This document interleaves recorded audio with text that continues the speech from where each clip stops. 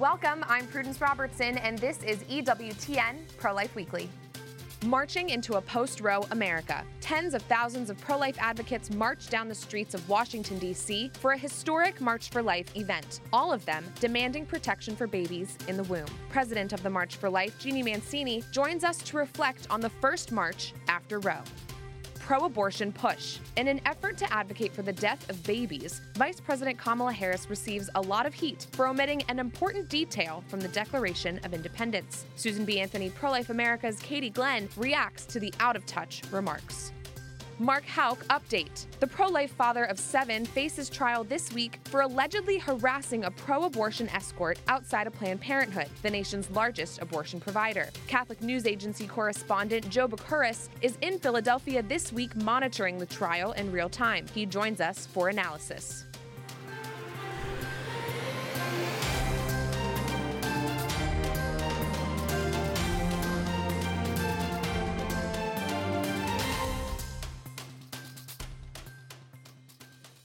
Tens of thousands of people participated in this year's historic March for Life, whether by marching here in the nation's capital or watching our coverage at home. The 50th annual March for Life was the first march since the fall of Roe v. Wade back in June of 2022.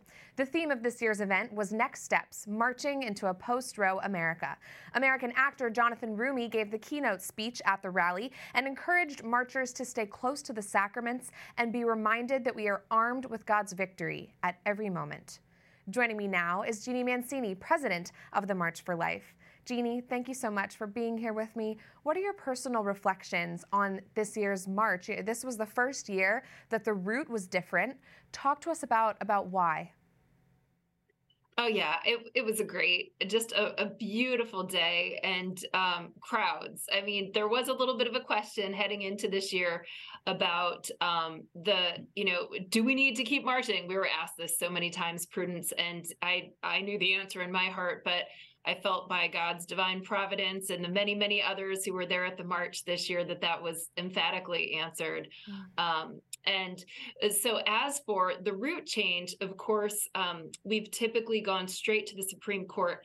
This year, we took a little bit of a detour and went past the Capitol in a particular way to show the returned role of our elected officials and really the American people through their elected officials, both at the state and the federal level. Sure, an important detour for sure. And let's talk about this year's keynote speaker a little bit more. Jonathan Roumie, he stars as Jesus in the hit TV series The Chosen.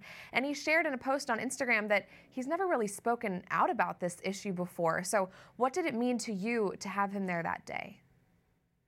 Well, I'm a huge fan of The Chosen, and so I was delighted to have Jonathan Roumie, but nothing could have prepared me for how profound and how deep he was, and how special and important this particular issue is to him.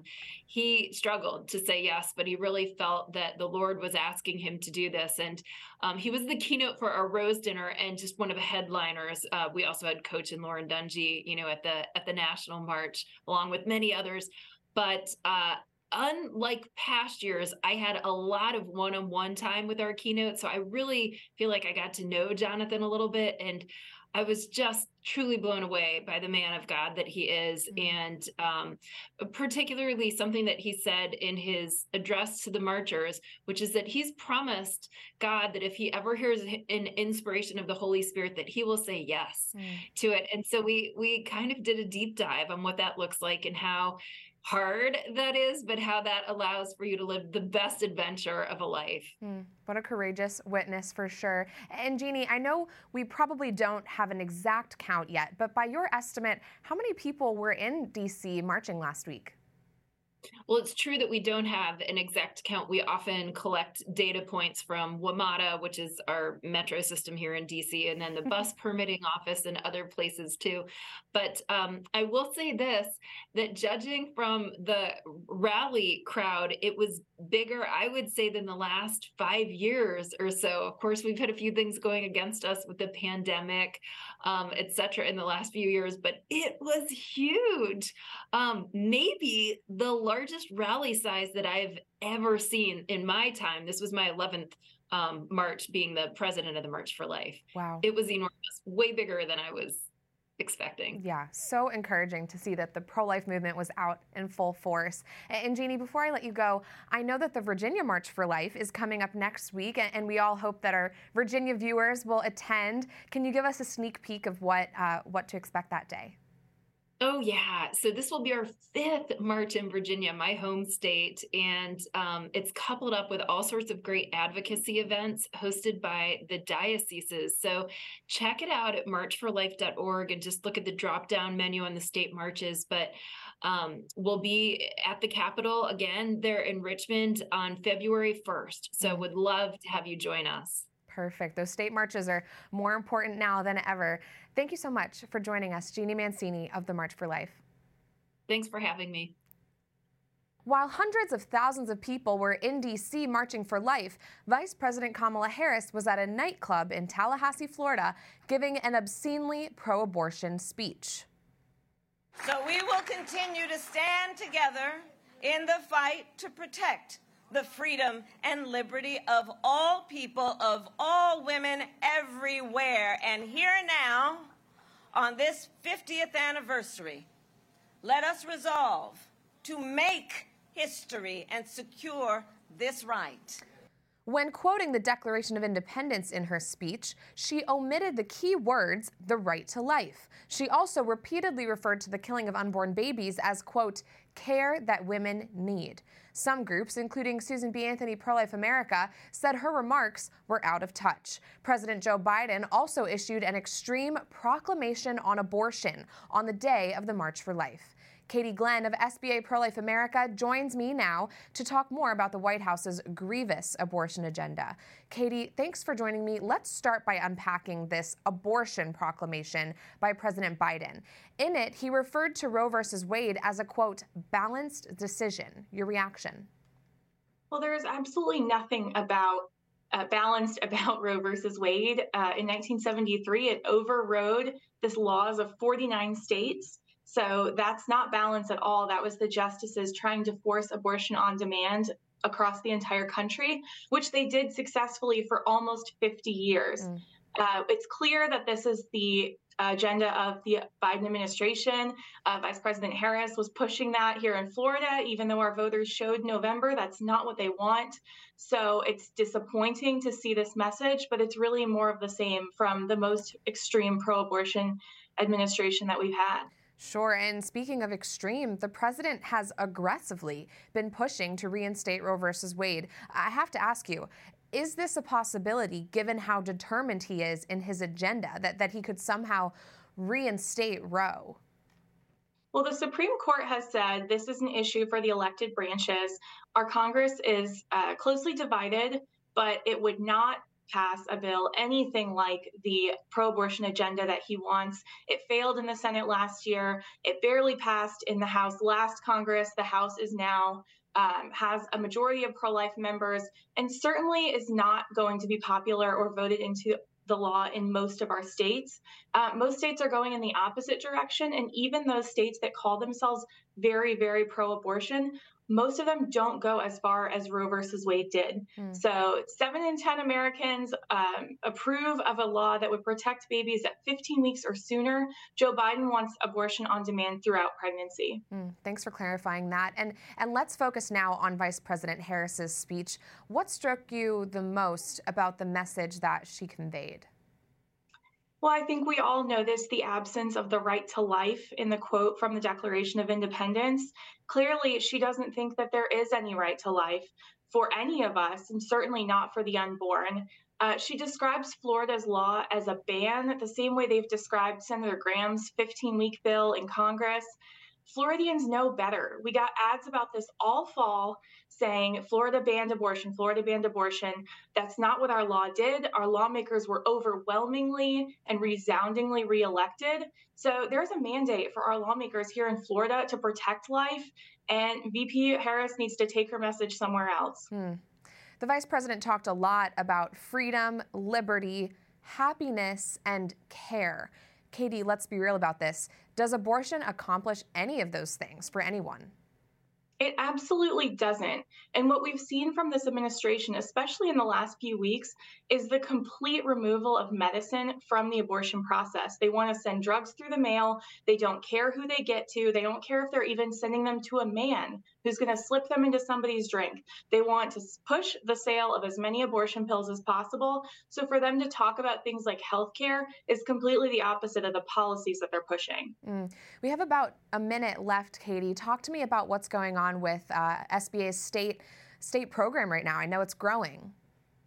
We are busier than ever. We have taken the fight from Congress and the Supreme Court to all 50 states while staying in Congress. And, we see the opportunities as great. There are a lot of states that want to pass laws that are providing better opportunities and more services for moms and families.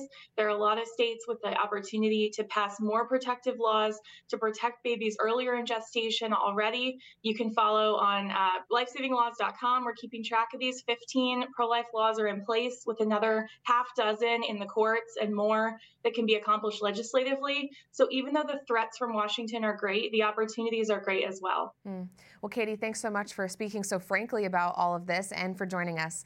A pleasure to have you as always. Katie Glenn from SBA Pro-Life America.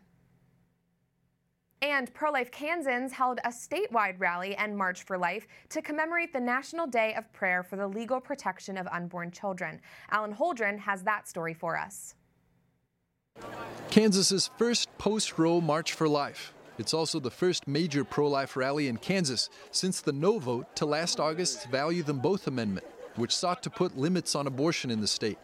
Today, as much as ever, there's reason to march for the unborn here.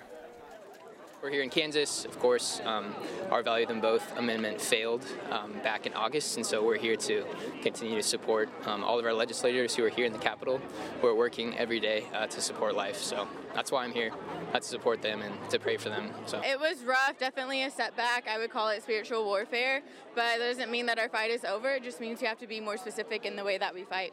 It's time to change. I'm really disappointed that our Kansas as a state voted incorrectly that last go around. We're trying to protect the mothers and the babies. Now the battle is up to the states, and Kansas is not pro-life, so we really need to battle for Kansas. When Kansans went to the polls last August, the Value Them Both amendment was on the ballot. It sought to limit a 2019 Kansas Supreme Court decision declaring abortion a right according to the state constitution, virtually lifting any limits, making abortion eligible for state funding, and rendering all legislation against abortion unconstitutional. That didn't mean that all pro-life legislation was immediately overturned, but it does mean that every single piece of existing legislation that protects the unborn in the state of Kansas is vulnerable to litigation. It's been 6 months since that no vote, but the disappointment here is still very fresh. This year we got to celebrate, first of all, the overturn of Roe versus Wade, which was an amazing victory. But we are kind of at a difficult place in our state because we are having to build back from what we lost last year with our amendment loss. And so we really need to step up and say, we are not going away. We are here to support women and babies to the very end, and we will never abandon women and preborn babies. In Kansas, the bishops have been very active in promoting the pro-life cause, actively supported and took on much of the costs of inviting Kansans to vote yes to the Value Them Both amendment. They've got a strategy for the future here. It's to do everything we can, and Walking with Moms in Need, which is a national effort by the church, but it's particularly important here. So we've tried to get more resources to our pregnancy resource centers. We want to build up the services for those that might be in a difficult pregnancy, to surround them with a community of support and love. Archbishop Naumann is reaching out to young people to be the new pro-life generation here, as the state's abortion numbers are quickly rising. There were many already coming, but there are even more coming to Kansas for abortions because some of our states around us, like Missouri, Arkansas, Oklahoma, Texas, they have more protective laws for the unborn. So we're becoming, sadly, a destination state for abortion. And that's why, on the national front, Kansas has become a key state for the pro-life movement in post-Roe America. Pro-life activist Lila Rose, who gave the keynote at the pre-March rally, says she wanted to be here to show her support for Kansas pro-lifers. Good morning, Kansas. Kansas represents a battlefield, and it played out just a few months ago with Value Them Both, and it's continuing to play out as the people of the state are deciding, will we protect children here or not? And there's so many good people in Kansas who are passionate, who want to do the right thing, want to stand for life. And so I think their relentlessness and willingness to persevere and be courageous despite the attacks will in many ways inspire or make other states discouraged. So I not to put too much pressure on Kansas, but what you're doing here is the rest of the country is watching. As long as unborn life is threatened in Kansas, the movement here and the march will continue.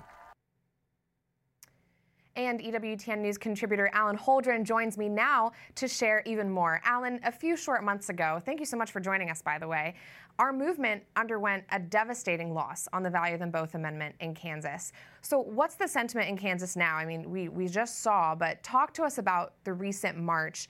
How do you think all of this is going to play out? You know, Prudence, just like every march, it was a joyful occasion, people getting together, seeing each other, maybe for the first time in a year. Since the last March for Life.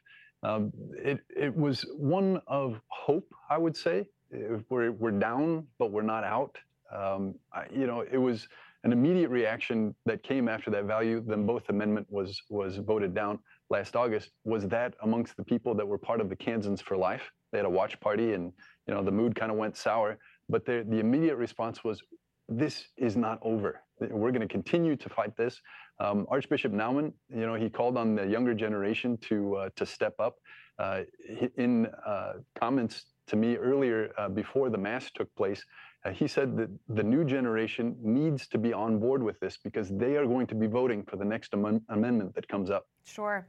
And Alan, how do you think all of this pro-life momentum that we're seeing in the state right now counteracts the current laws that are there? I mean, because of the loss, there's a so-called right to abortion implied in the state's constitution.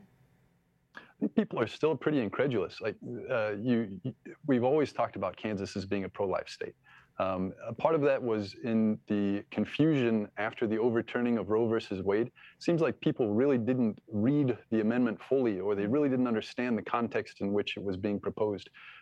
If people knew that just about any abortion would be legal in the state of Kansas if certain legislation was overturned, which that amendment not passing allows for all of those to be open to litigation and to be overturned if they're brought up in a court. If they realize the extent of that, I'm pretty sure they wouldn't have in majority voted against that amendment.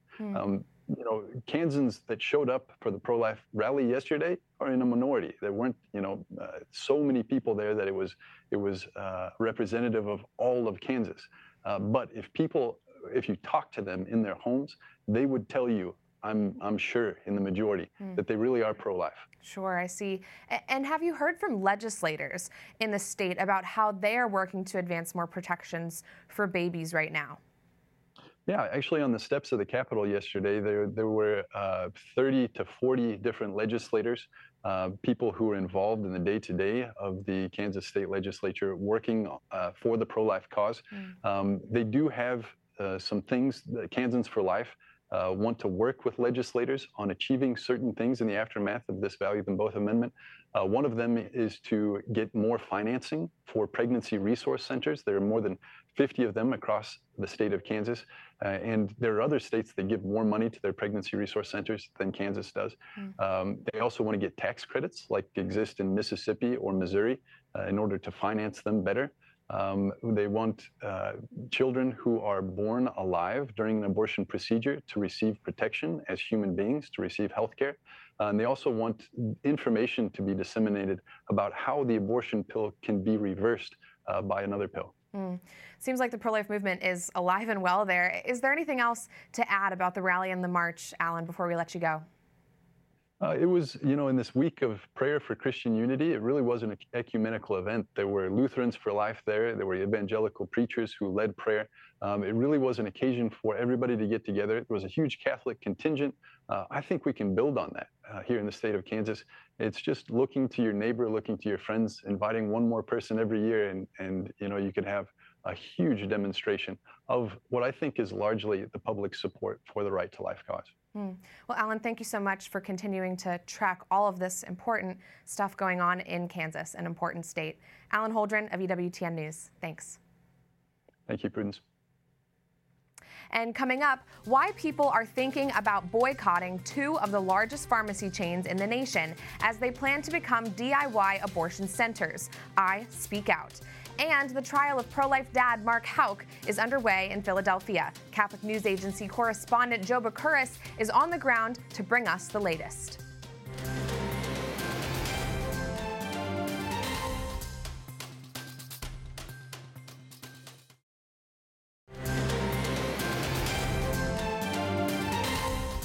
Welcome back to EWTN Pro-Life Weekly. I'm Prudence Robertson. CVS and Walgreens have both announced that they are taking the necessary steps to be able to turn their pharmacies into abortion dispensaries. That is this week's Speak Out segment.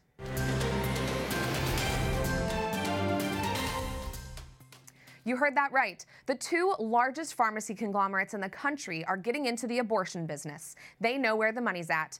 These pharmacies are literally on every corner, and soon they could all become abortion dispensaries. The danger that they are opening women up to by throwing abortion pills at them and instructing them to carry out a DIY abortion in their own bedroom or bathroom is nauseating. These women won't see a doctor before they take the pills, and before they know it could experience hemorrhaging, severe pain, and even death.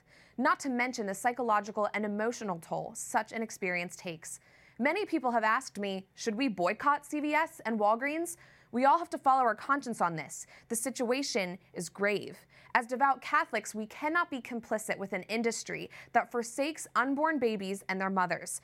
Can these companies really justify selling abortions in the same way that they sell a tube of toothpaste right off the shelf? These drugs are designed to kill, and they will succeed in doing so if we don't find a way to put a stop to it.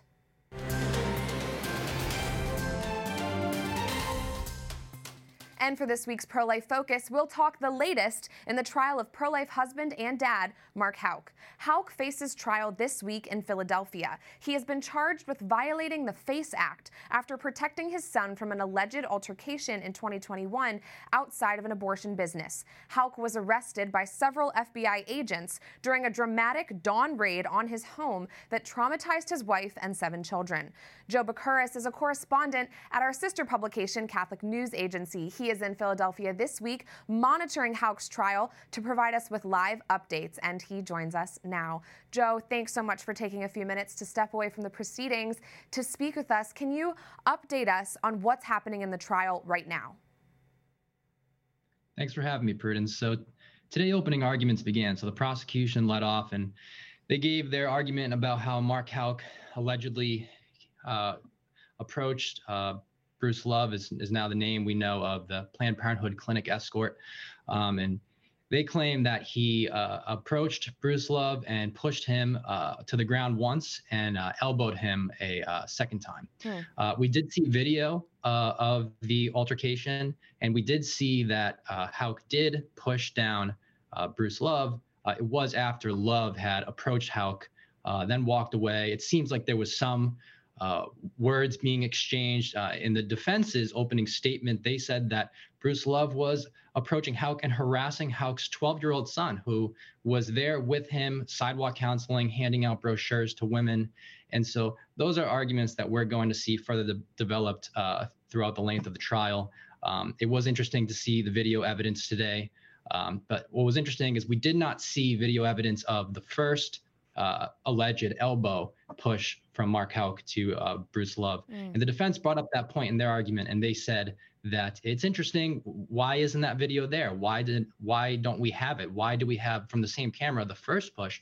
The second push, but not the first push. And it seems like he asked a rhetorical question to the jury and said, "Ask yourselves what's going on here. Use your common sense." So, I'll let the viewers decide what they think about that for themselves. But so far, there's only been one witness. It was the CEO of Planned Parenthood of Southeastern Pennsylvania.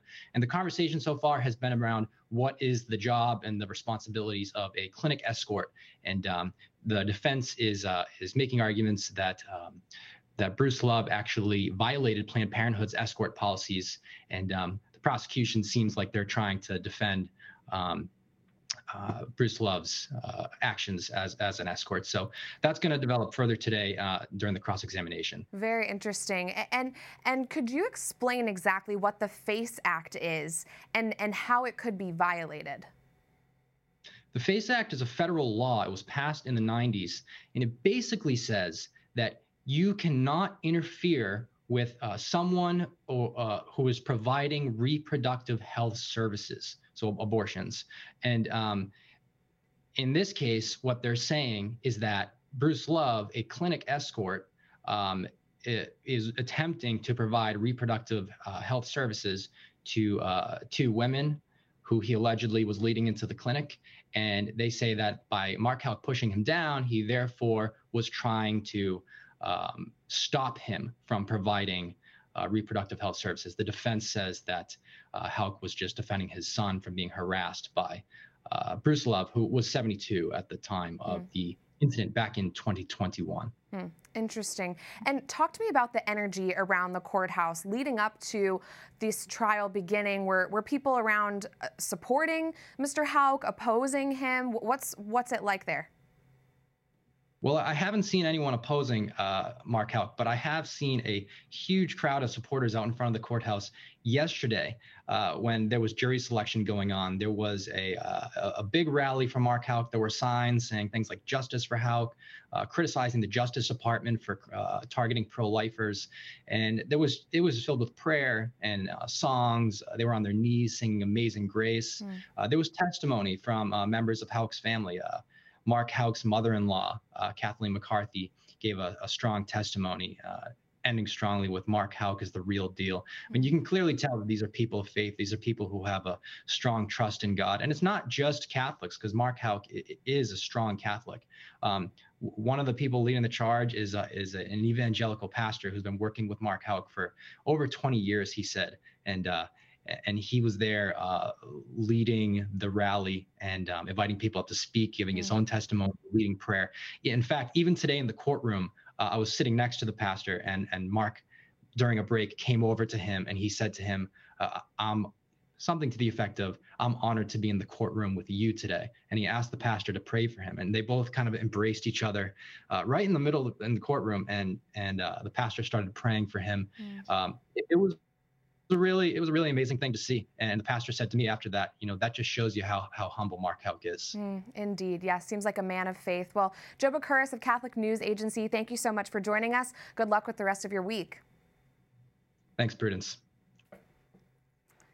And that does it for this edition of EWTN Pro-Life Weekly. I'm Prudence Robertson. Until next time, we'd love to hear from you. Find us on social media at EWTN Pro-Life on all social media platforms, Twitter, Facebook, Instagram, we're there. You can also send us a message by emailing prolifeweekly at EWTN.com. We love to hear from you. Remember, life is a gift. Your life is a gift. God bless.